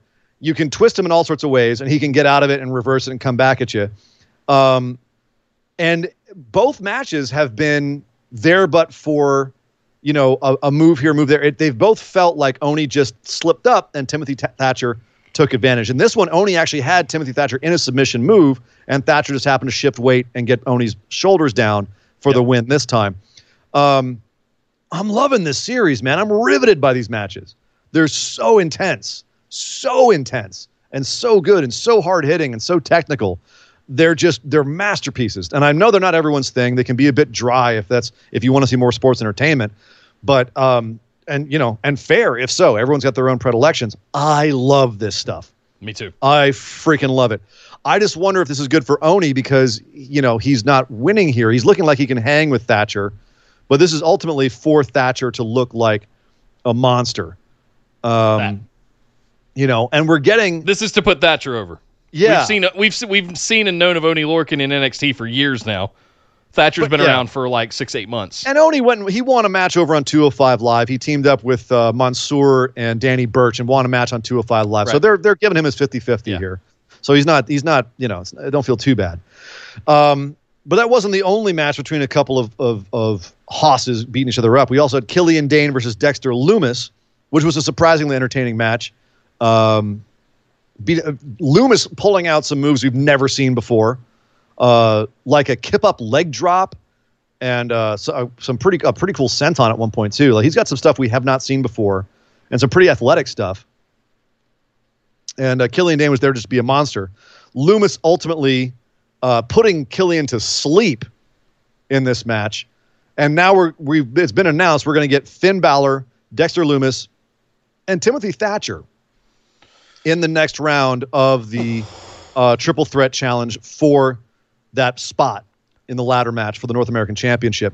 Finn Balor, Lumis, and Thatcher. That's a pay-per-view main event match. How do you pick just one to go into that ladder match? And if so, which one? If I'm basing anything on what we just watched this week, I mean, they could put Lumis through. They could easily put Lumis through. They could easily put Thatcher through. Yeah. I could see either one going, or I could see Finn just maintaining momentum, as they say. Well, he did get the video package, little black and white vignette of him, the other guys had speech. The other guys had matches, so that's a way to make him relevant. Yep. I guess the other thing I have to ask here is, at what point does Killian Dane have to reevaluate his worth at WWE? Because he went back down to NXT, had a couple of brief feuds, and other than that has just been used as an enhancement guy. He's just there to lose matches to make guys look like they can beat a monster. He hasn't been able to find a crowd. And what I mean by that is he hasn't been able to get over. He was the hairy monster, the Beast of Belfast as part of Sanity, but he hasn't, since that breakup, since that got torn down, he hasn't really had a home. He hasn't really had a following. He hasn't had anything to do. He's also changed his look. He's gone from, big Scottish kind of Rikishi that has a lot of body hair in wearing that singlet into sort of a biker guy wearing jeans and motorcycle boots. Yeah. And I'm just like, he's got a bit of an identity crisis right now, I think is the problem. And they haven't done a good, and he's had that for a while, and they haven't really done a good job of like telling you that story. They did a little bit of it with some packages and things like that, part of his Tron revamp and all of that. But I still don't know who Killian Dane the gimmick is. Doesn't help when he rips off his shirt in this match and it's just kind of hanging around his waist, looks like a whale tail. That did not help at all either. He was doing his best Lita impression. Yep. See, for those that know, nicely done. Nicely done. Yep. So I worry about Killian Dane. I also worry a little bit about Breezango. They had a match against Everrise, which was basically just a jumped up comedy match. Everrise, they made sure everyone knew they're from Canada. They're from Canada, everybody. Okay, now you'll get it why Breezango's coming out to the Mounties music dressed as Mounties. Ha! See, they're mocking them because they're from Canada. Get it? And the commentary's making Canada jokes right and left. Luckily, nothing was said about a moose knuckle. But they got into the ring and had what I can only describe as an AEW-style match. Tons of spots, comedy, and it finished with a pair of super kicks. The one spot that I remember out of the match really is Fandango doing the salute with the Mountie hat on. The Mountie fall, yeah. Kind of doing a falling tower off the top of the turnbuckle. The Mountie dive. Yeah. Yeah. And that was the thing is the match was also nostalgia. But I'm sitting here going, you're trying to make us believe that Breezango are legitimate. And you're having them face off against the guys who play Kira Tozawa's ninjas on Raw. Like, why not just have them come out as the ninjas instead of Everrise and do a little cross-pollination? Or something. I don't know. This didn't hit it for me. And what they're doing with Breezango's not hitting for me either. I feel like they're not making them feel more legitimate. They're making them seem goofy. Yeah, it is not even consistent. And like, at least Fashion Police had some consistency to it. And exactly. Goofiness and Breezango go hand in hand, but this is just not connecting, I guess, is what I should change to say. If their gimmick is going to be, we're going to come up with costumes and ideas that will poke at our opponents, explain that to us in whatever possible way you can. Well, And they tried to. They remember when they had the tag title shot, they were like, yeah, we have fun before the match, but during the match, we're totally serious. In this match, they weren't serious. They were messing with Ever-Rise right and left. Like, if they're trying to keep us relevant, and they're still going to be in that feud with Drake Maverick and Carlos Santana, or whatever his name is. Carlos Santos Escobar. Santos Escobar. Carlos Hey, real quick, $2 in the super chat from Kyle again. If you give it a month, maybe put Dane with Robert Stone. Okay. Let Stone kind of get over the goofy stuff and re-legitimize and have Mercedes make him more serious than stick Stone with him. Let's stick Dane with him. Maybe. I mean, Dane's been in a faction before. Maybe that'd be good for him. Maybe it's the only way like Cesaro, the only way he can get over. So you put him in a tag team or a faction. Maybe. I'm wondering if the only way we can get Swerve Scott over is by making him Rich Swann Part 2. We had a little promo with Swerve Scott talking about how he's going to be, a big deal on 205 Live, talking about how he loves to dance, how he loves to get in the studio, record music, which always makes me nervous. Just whenever you have a strong African-American character, guy who comes out there and is just confident and badass, and all of a sudden they're like, he likes to dance and he likes making music. I go, oh no, not again. And if that's really who Swerve Scott is in real life, then you know what? More power to him for revealing that side of his personality, and awesome. But he's also got to be really careful because that in WWE becomes a very dangerous trope, especially if he ever makes it to main roster, because Vince goes, what's that? You're African-American and you can dance? Well, go out there and dance. Everybody dance. If you don't know what I'm talking about, look at how many dancing African-American superstars we've had throughout history. He loves it. And I just got a little like, oh God, Swerve, no. Next thing you know, you'll be coming out. Can you handle it? Can you handle it? Can you handle it? Can you handle this? So please, please, please keep Swerve away from that. Keep him being just the confident, cool character that he's already been up until now. That's fine. I would even be okay if you want to revive elements of the Killshot character. Make him a badass ex-military guy. Because he is. He's ex-military. Oh, yes. Go with that. Just go watch Lucha Underground. Please don't make him another dancing rapper. Seriously, don't do it. We don't need another Brodus Clay. Anyway, hopefully that doesn't happen. I don't want to leave NXT in a sour note because it was a really good episode overall. But no, don't do it. Maybe I've been listening to Bruce Mitchell too much. Maybe that's what it is. But Nick, that was a great AEW, a great NXT, which only leaves one show left for us to talk about, and that means we need to go discuss Friday Night SmackDown.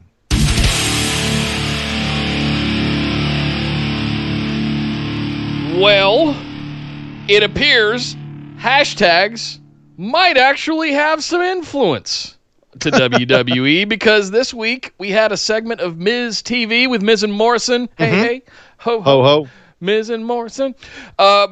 Special guest Naomi coming out and talking about all of the support that she's been getting throughout the week. Yeah. And all of this to basically set up Southern Charlotte. I mean, I'm not Facey. It's Lacey Evans. Lacey. She's not Facey Evans not anymore. Facey Evans, no. Lacey Evans to come out and sit over on the other side, and they basically set up a feud between those two, more or less. It's already been there. They've been setting it up since the karaoke segment. Make it stop. And Miz and Morrison were absolutely freaking lights out hilarious here. Yeah. Again, like I have to say, since Fashion Files, I'm trying to think of anybody else who's been regularly as witty and genuinely funny. Undisputed Era, maybe. On main roster. Okay. No.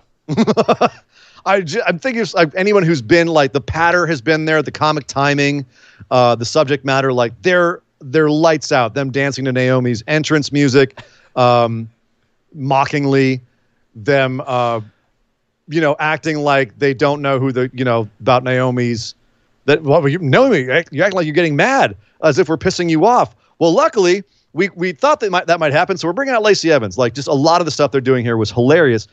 But, as you said, Nick, the point here was that we had last week a match between Lacey and Naomi, which stemmed from the karaoke contest. Oh, God.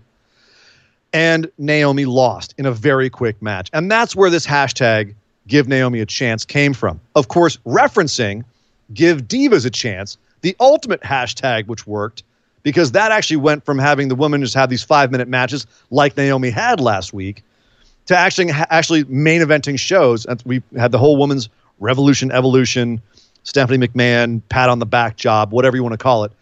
That's where that came from, is from a hashtag, from fans pushing for it. So they do work. And it happened here again. And no matter what Booker T might think, hashtags and fan support do actually get you more TV time, which helps you get over more. Not everyone has to go to Booker T to get all their advice, much as he might think that they do. So Naomi had a little bit of that. She had that fire in this segment where they asked her, what did you feel about that? And she even threw a little, I caught a little bit of subtle shade where she's like, I don't need anybody's opinions to tell me that I've been here 10 years, busting my ass, and I deserve this. Yeah. A little over to Booker's way. But then at the end of this, as you said, Lacey Evans comes out and starts mouthing off to Naomi. And Naomi doesn't, she's okay until Lacey says, bless your heart. And that's all she can take. She knows what that means. and as Lacey's applying her lipstick, she pushes Lacey, and Lacey's lipstick goes all upside Lacey's face, gives her a nice little Joker smile on the one side. And Lacey, I can't believe this happened. Storms away. And it looks like that feud's continuing. But this is the thing, Nick, is that here we are having the Give Naomi a Chance. It looks like they might actually give this feud some more legs. But at the same time, it's the same feud they were going to have anyway. And a woman saying, bless your heart, to another woman, and that woman pushing the woman so that she smears her makeup, and she ruined her makeup. And then the woman in the ring stealing the other woman's hat and kind of dancing around mockingly. That felt very Divas era. That didn't feel Women's Evolution. No. That felt Divas era. That felt like some petty shit. It felt petty. It felt heelish a little bit. Not even heelish, but like, oh, she's talking smack, so I'm going to ruin her makeup. Like, let's take it back to Sonya Deville and Lacey throwing just bombs on each other, going in that ring and beating each other up. Like, bring me back to that level. I know we saw Naomi and Lacey go at it during the karaoke contest, and we know that they'll actually go in and throw on each other. But again, the framing was a karaoke contest, and Lacey was in a giant dress. When they make this into an actual match, when they make this into an actual contest between two women who have beef with each other, like, I don't like how they got there, but if they can turn this into an actual beef, an actual contest, then I will believe that they are hashtag giving Naomi a chance. Yeah. So otherwise, I feel like it's just appeasement. It's fan appeasement. It's like, see, we put her on TV.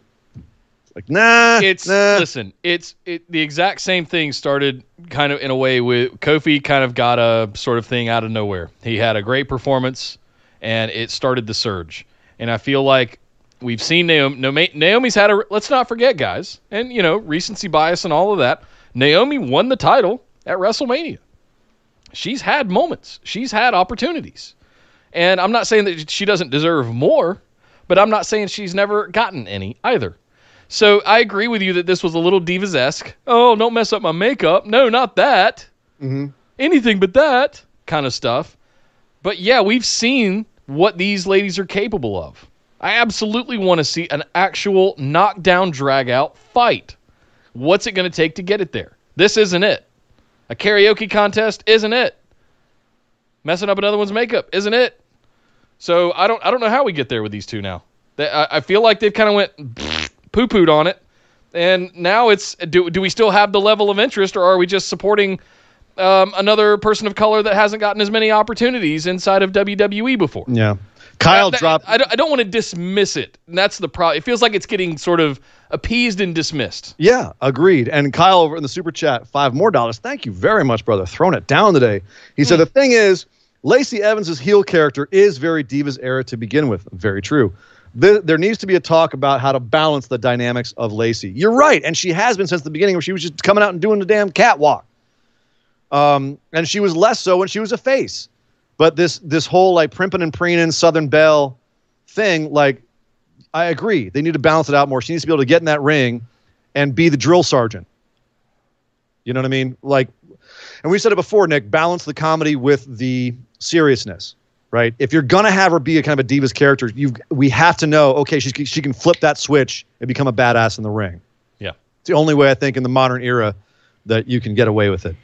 And speaking of which, that's something that Bayley and Sasha had to learn too, and I think they have, because they've turned into absolutely fantastic heels and some of the best things on WWE programming. And they actually forced a match between Nikki Cross and Alexa Bliss. They came out to say, hey, we have all the gold, even though Sasha's not technically the Raw champ. She has the belt. But look at us with all the gold. We have all the gold. And Alexa and Nikki come out, Nikki screaming and saying, like, you cheated. You didn't get a fair shot. Sasha and Bayley said, well, you want a shot? You can have it right now. But, oh, no, wait. You have to face Alexa Bliss, and whoever wins that match can have a match with Bayley next week. Ha, ha, ha. Friends fighting each other. Moo, ha, ha, ha, ha. We're so evil. And then they hung out on commentary for the entire match, which sometimes was really fun and sometimes was really awkward because, man, Michael Cole left himself open so many times and Bayley didn't take it. I wanted her to take it. But it's too easy to dunk on Michael Cole, and then you become a face. So I know she might not have done it because of that. I wanted her to, Nick. I wanted it. I don't know what to feel about this. Really? So you're not a fan of Bayley and Sasha right now? Well, are you still hung up on the 4 horsewoman thing? A little bit. Okay. Instead of taking the opportunity to build new talent, we took while 2 of them were gone. We're just now going to do everything with 2 of the 4 that are still here. You don't think that... I feel like there's a more robust women's division than what they are showing us. Okay. Do you That's feel where like I'm hung up. Right now we're getting all these titles elevated and put on TV and made to feel important, and then when they go on other women in the division, they'll feel elevated and more important when that happens?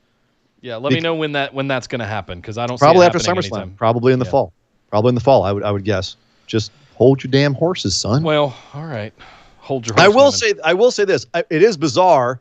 Nikki Cross ends up she gets beaten up by Alexa Bliss the entire match because she has cracked ribs. Ends up doing a sneaky that darn roll up, Nick. That darn roll up. Every time.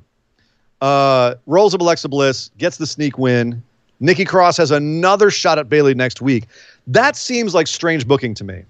Because let's look at that coming into this. Nikki just lost to Bayley because of cheating. If Nikki now goes and loses to Bayley straight up, that's terrible for Nikki. Yep. And she looks like she can't win. If Sasha interferes again, it's just redundant. We've already seen this match. Yep. The only way this could be good is if Alexa turns on her. And Alexa did seem a little bit disgruntled that Nikki beat her in this match, even though she did after the match. They came up backstage and Alexa says, okay, you got me. Fine. Good luck next week. I love you. Ha ha hugs and all that. If Alexa turns on Nikki and we start seeing a program there, that might be something good that comes out of this. But otherwise, there's no point to have Nikki go for Bayley again that I can see. Can you see something? Unless they strap her. That's the only other option out. That's right. The only other out, really. And then that's bizarre. It is. I mean, it could lead to something where Alexa turns to go get the title now that Nikki has it, and then you could turn there. But I miss heel Alexa Bliss. Her mic work was incredible. When she was at the top of her game, she was, and I feel like she's gotten back there. But I'm tired of seeing Bliss TV or whatever it is, Moment of Bliss. I want to see heel Alexa Bliss out there just tearing people down and doing what she did best, what made her Alexa Bliss. Yeah. And I feel like, yeah, let's strap Nikki. They're going to have plenty of titles. We still got plenty to work out with Bayley and Sasha in the tag division, with the Raw Women's Championship. We still got plenty going on over there. Let's do something over here to the side and make Alexa Bliss and Nikki Cross the thing to watch on SmackDown for the time being, and maybe let Bayley and Sasha go spend some time on Raw. So I don't know. I agree with you. There's not a lot of ways out of this that it doesn't feel useless and redundant, but that could be one of them. Yeah, agreed. And especially not where everyone comes out looking good or is elevated as a result. Right. Kyle in the chat again. Thank you, brother. Thank you, man. Again, you monster. Thank you. He says, can I just say that Alexa needs a face run with the title? Her in-ring work has become really next level, and top face Alexa is something we haven't seen. That's true. I think people would turn on face Alexa real quick. I really do. I think they get bored with her really quickly. That's just my feeling. Yeah. I mean, you're bored with her moment of bliss already, Nick. Yep. No, I agree with you, Kyle, but I disagree as well. I agree with you to the extent that her work is missed, top level work. We haven't really seen top face. There's probably a reason for that. She's a mean girl, and she really, really dials that up to 11. Yeah. And that's her sweet spot. And it's funny because yeah. No, I was just going to say, I agree. I agree completely. And the people in the chat are saying that Nikki should be the heel here. And I the way they've been doing it, like you said, like Alexa's the mean girl, right? They built Nikki up as being this kind of sweet, innocent nut job. Like, she used to be an utter psychopath, but now she's just this kind of sweet, innocent now she's nut just a job. little bit less of a psychopath. A little bit less of a psychopath, but you give her some coffee, she's the Tasmanian devil. Right. You know what I mean? But in an endearing way. There doesn't seem to be any, like, a mean bone in her body, whereas we've seen Alexa be evil. So I don't know. I don't know if people will buy heel Nikki, which is interesting. Nikki's actually, I think, one of the most pure baby faces they have on this roster. How wholesome was it when the two of them were hugging backstage? Very. Most wholesome thing I've seen in a while on WWE. And it's because Nikki brings that. She's being able to show that babyface side of herself, and it's just kind of organically happened. She feels like a real babyface. Yep. So, wild. I love it. You know who else feels like a babyface right now? Matt Riddle. He actually had a match with Tony Nese randomly. What's Tony Nese doing on 3 brands? He's an NXT 205 Live and now SmackDown. What's up with that? Dominates. He's a good hand. He's a good. His abs have abs. He looks good on TV, and he's a fantastic in-ring worker. And he elevates other guys that he's in the ring with. That is his bread and butter. He's not I don't think he's a top guy. I don't think he's got the presence and the persona. We saw his run with the Cruiserweight Championship. It was very quickly dropped to Buddy Murphy. Yep. And so now, and there's reasons, and there are some guys that can be that, and some guys that can't. And Tony Nese looks like $1 million, and works like $1 million. Works like $1 million. He's fantastic. Yep. And worked really well with Matt Riddle here. Made Matt look like a killer. He knocked off Tony Nese, and then he said, "I don't know how we do things around here, bro, but Baron Corbin, come on out here. I'm calling you out, bro." And out comes Baron Corbin, and Baron Corbin's like, what are you doing? You idiot. You can't call out a king. You can't call out Baron. Come on. I'm sick of you. And I know you don't know how things work around here, but let me tell you, I'm the big man in town. You don't just get to call matches with me. In fact, to teach you how things work around here and maybe make you want to go run back to NXT and get some more polish, I'm going to put a king's ransom on you for anybody who wants to take you out. And Tony Nese immediately tries to jump Matt Riddle, gets kicked in the face as a result. But immediately people start going for Matt Riddle. This is interesting, Nick. I didn't see this coming. King Corbin puts a ransom out on Matt Riddle's head. He's got a bounty on his head. Matt Riddle is a marked man, and King Corbin is the final boss. That is a cool dynamic. I like it. I like it too. I was dreading another King Corbin feud for Matt Riddle. I think a lot of people were. I think a lot of people are completely over King Corbin. But tell me it's not a cool idea to have King Corbin sitting somewhere cackling and being obnoxious, but sending thugs after Matt Riddle to try to take him out.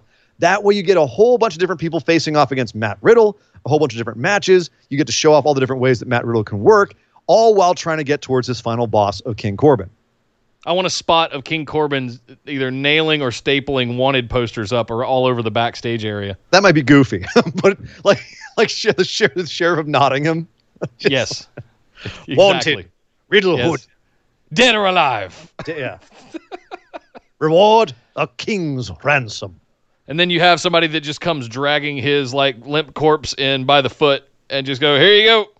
And he gets handed like a sack of coin. That someone drags in Griff Garrison. They're like, "That's not Matt Riddle. I said Matt Riddle. Don't you think I know what Matt Riddle looks like? That's Griff Off with his Garrison.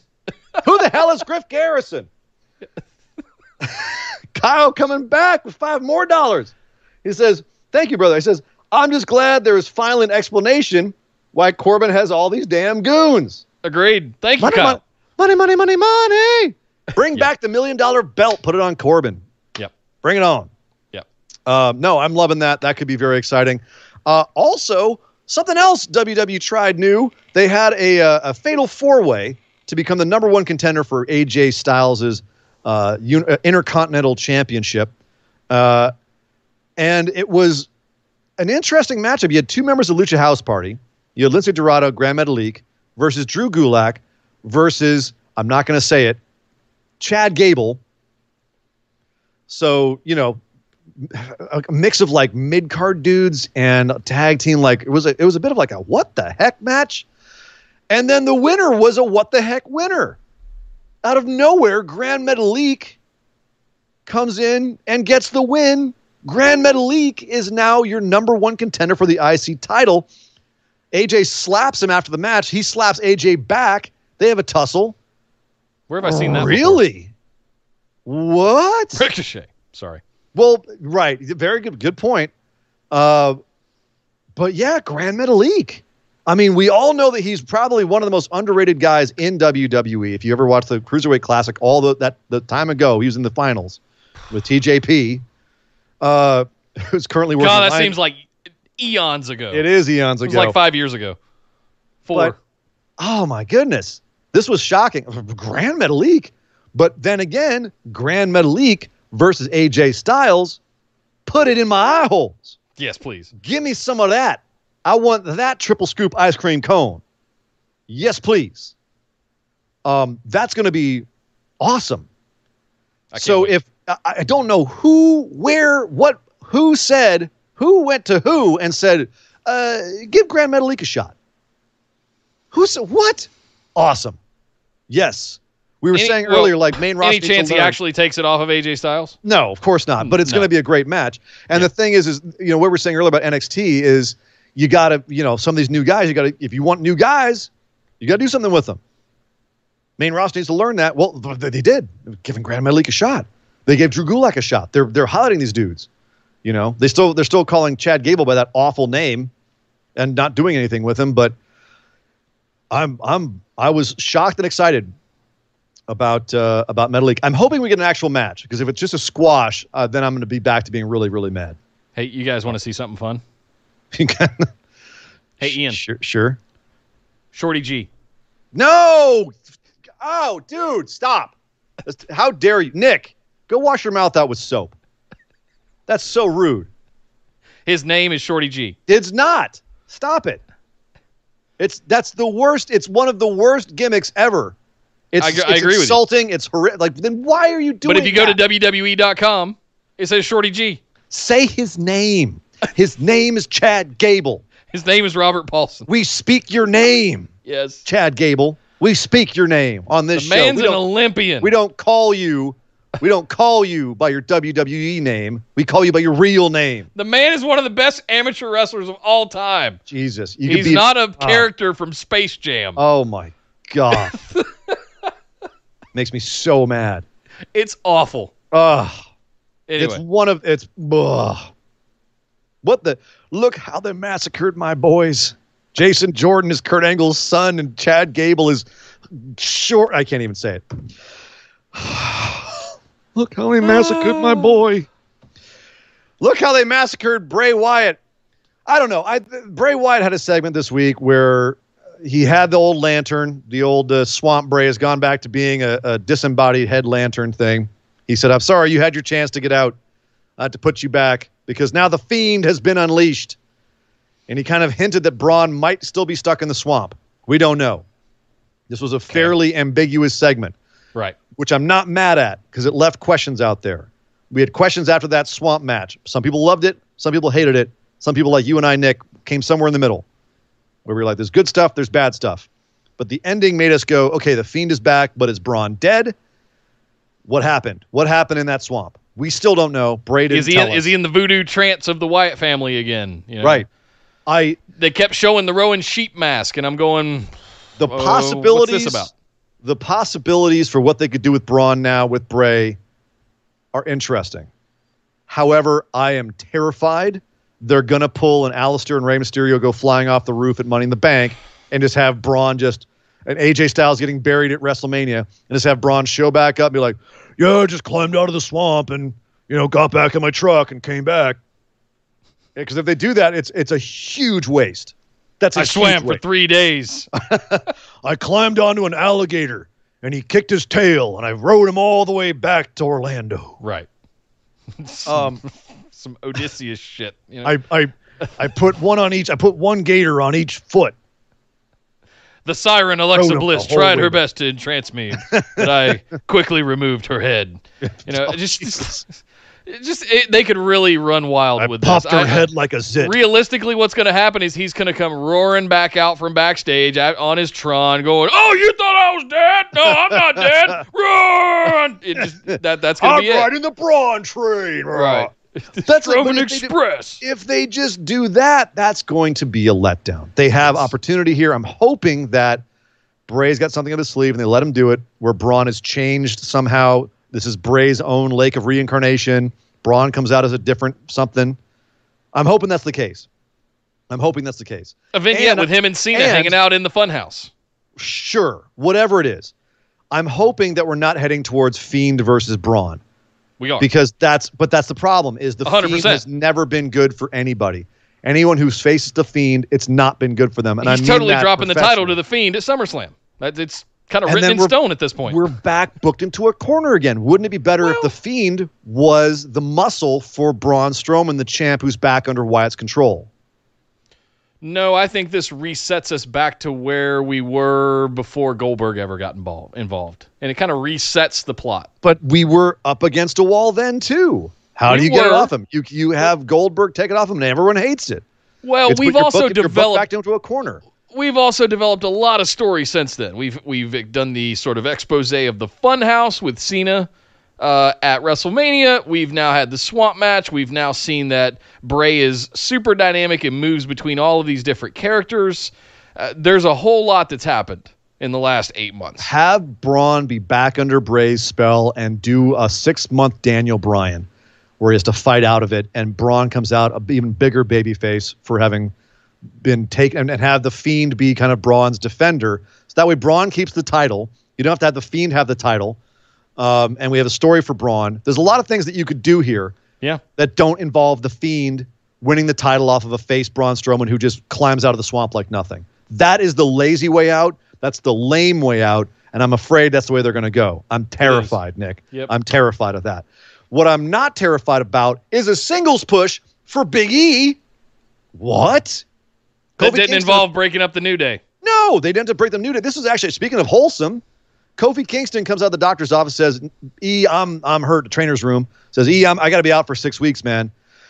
Me and Wood's been talking, with the New Day, we're kind of a unit. We're a tag team, but we're also singles guys. That's why I went and got the title. Woods does his own thing. We all do our own thing. Now it's your time to go out and be a singles guy. And Big E's like, oh, no, man, I can't do that. Like, that's really nice of you. And Kofi's like, no, man, I mean it. Please. Now is your time. Go out, do some work, show people who you are. Yep. With our blessing. Not like almost none of the New Day goofiness here. 100% straight serious, except for a little bit of joking at the end about put your meat on my meat. And they have a nice little hug. Ooh, gentle. I'm fragile. Beautiful, cute little segment, touching. And we're getting a Big E singles run. Only 6 weeks. So 6 episodes of Big E singles run. Let's see. How much time we got till SummerSlam? And here's the other problem. About 6 weeks. Who's he going to feud with? Who is out there that Big E could feud with other than Nakamura and Cesaro, who also have no one to feud with because there's no tag division on SmackDown? The Usos are injured. The New Day is injured. Lucha House Party is doing single stuff as well. Miz and Morrison, you can have them go against Cesaro and Shinsuke? There's nothing. Heavy Machinery's around, but one of those guys is, I guess. What are you going to do? Have them lose to Shinsuke and Cesaro? So I wonder if Big E's going to do some single stuff against like one-on-one against Cesaro, one-on-one against Nakamura. That would be the lazy way out. I would rather see like a proper Big E goes out and it's like, it's a Big E showcase, Big E open challenge, right? Everybody come and take on Big E. That's what I would like to see. Yep. But we'll see if they actually do that. Finally, Nick, we got to talk about the bar fight and then get out of here. Jeff Hardy and Sheamus. It finally happened. We had a bar fight. They rented out a bar in Orlando, an Irish bar, thankfully. And Sheamus came in looking that way like you know it's already a shithole and it won't be bad if it gets messed up. Actually looked like kind of a decent bar. Yeah, it was pretty decent. I mean, they're not doing anything else with that bar right now. At least I hope not. Yeah. Sheamus comes in, pork pie hat, suspenders. Brilliant. White Peter I tank love top. the look. Yeah. Oh, it's looked like an Irish thug. 20s, Loved it. 20s prohibition Yeah. liquor runner kind of look. Yeah, dug it.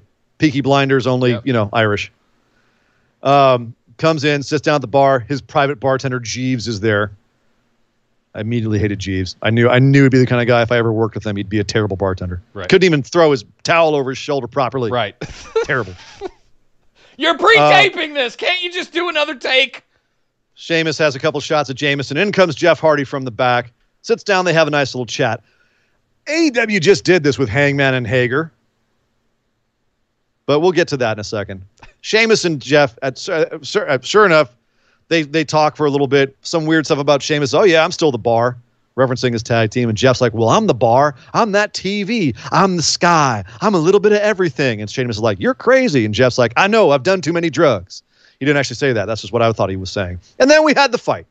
Then and every spot you can imagine, Sheamus pulling Jeff down the entire length of the bar through all the glassware, brawling on the floor, brawling back into the bathroom. Sheamus gives Jeff a swirly in the urinal. By the way, that's a real bar urinal. And I'll tell you from working in bars, you can never get those clean enough for me to ever want to take a swirly in an actual bar urinal. Right. That was disgusting. Yeah. Brawl back out of the bathroom. Jeff gets a ladder out of the storeroom, hits Sheamus with it. They brawl onto the stage. A nice moment. Sheamus tried to hit Jeff with an actual electric guitar, and something that you never see in movies or TV happen, Nick. He hit the wall. Jeff dodged. Sheamus hit the wall and smashed the electric guitar, and immediately Sheamus went, ah, my hands. Because if you've ever smashed an electric guitar, which I have, it hurts your wrists and your hands like hell. The shock goes back up the neck. It freaking hurts. Also, props to Jeff for holding the drum right. Sheamus brogue kicked through a tom drum. That's not what I want to give him props. I've lost my balance and fallen over my drum set before. Mm-hmm. Right? He took a header into the drum set. There's a lot of little stabby things in there, like all the little screws that are tighten your heads down and all the little mic stands, and there's a lot of little stabs. He just took a header straight into the drum set. Yeah, that had to have hurt. I actually got a flashback. I'd rather get a swirly than take a header into a drum set. When I used to go to punk rock shows here in LA at Kiss or Kill, and you can actually go on Amazon, I believe, and watch In Heaven There Is No Beer, which is a documentary that was made about that scene.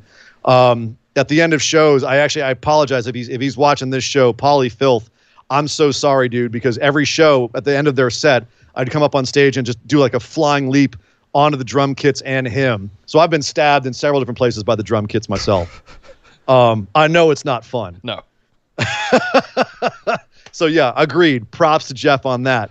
Overall, Nick, I got to say, despite everything that led up to this, this was a fun brawl. Is it something we're going to remember in a few months? Probably not.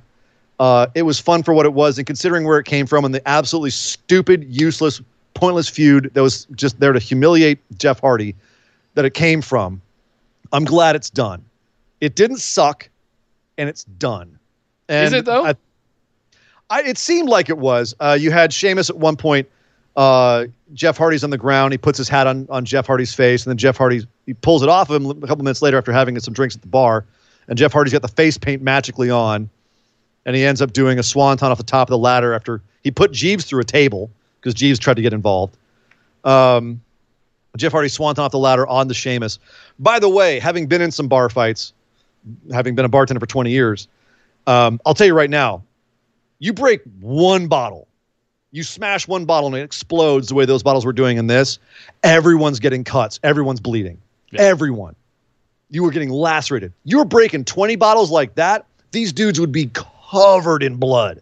covered. And I don't mean to break the illusion, but with a sugar glass and all. Yeah. But that's all I could think about the entire match was, if this is a real bar fight and they're lying on the ground and dragging each other across the floor, this would be a gore fest. This would be a horror show, more so than Extreme Rules. There would be fountains of blood.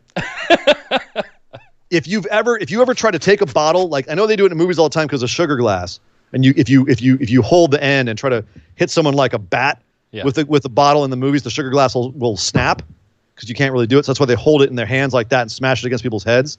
If you do that with a real bottle, I dare you, you're going to lose a finger. Yeah.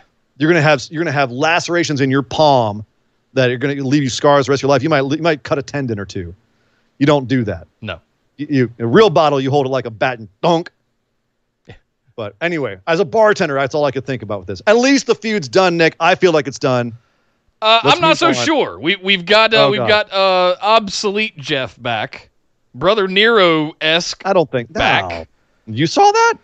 I thought that was just Jeff comes out with because at the end he's able to transform into whatever this character is. At the end, he breathes deep and his contacts go away and he walks out. But I didn't see Brother Nero per se. This seems like WWE Jeff. All right. I feel like he's exorcised his demons. Okay. I hope.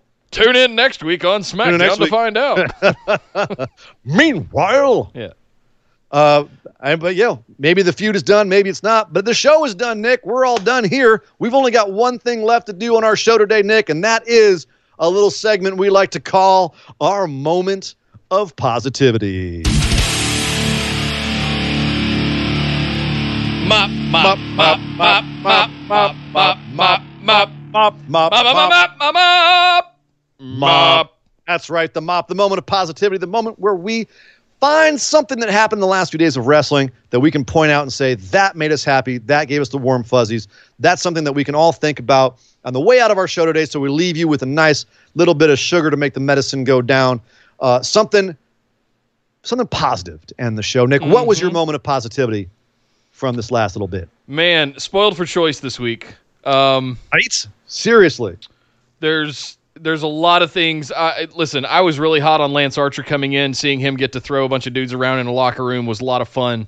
I was excited to see Ivelisse and DeMonte showing up on AEW to boost a flailing women's division due to injury and the pandemic and all of the other stuff going around. I love seeing those two talents. Gotta pick one! The fact that we're going to get a 4 or 5 or maybe even 6-way ladder match at TakeOver 30 for the North American Championship is my moment of positivity this week. Put it in my freaking eye holes. Yes, please. That was mine. How about you? I want to say Eddie Kingston. I want to say Eddie Kingston coming out and blowing the screen off of my TV. I want to say it was him having a lights out match with Cody, putting his name on the map. I want to say it was him getting thousands of new Twitter followers.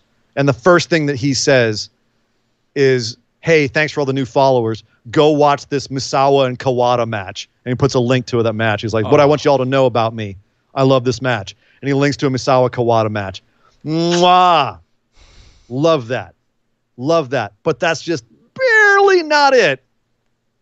Because the moment at the end of the Donovan Dijak and Karrion Kross match with him and Lee and Kross was like the definition of what I love in soap opera aspects of wrestling.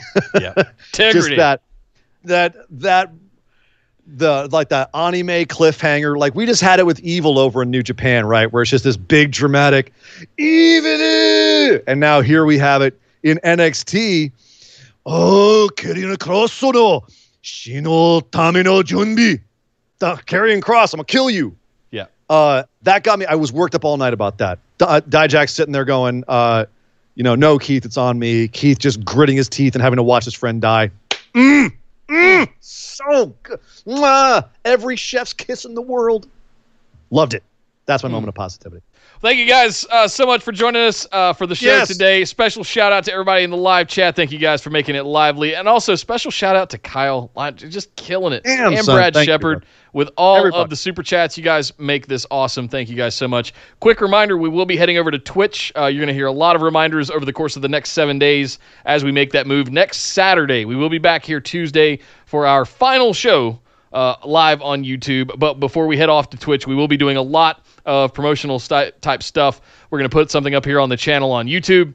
We're going to do a lot of stuff in the Facebook group and in Discord just to make sure that you guys are completely comfortable and we shepherd you guys over there and you know what you're walking into. So don't want to just throw you into the deep end blind.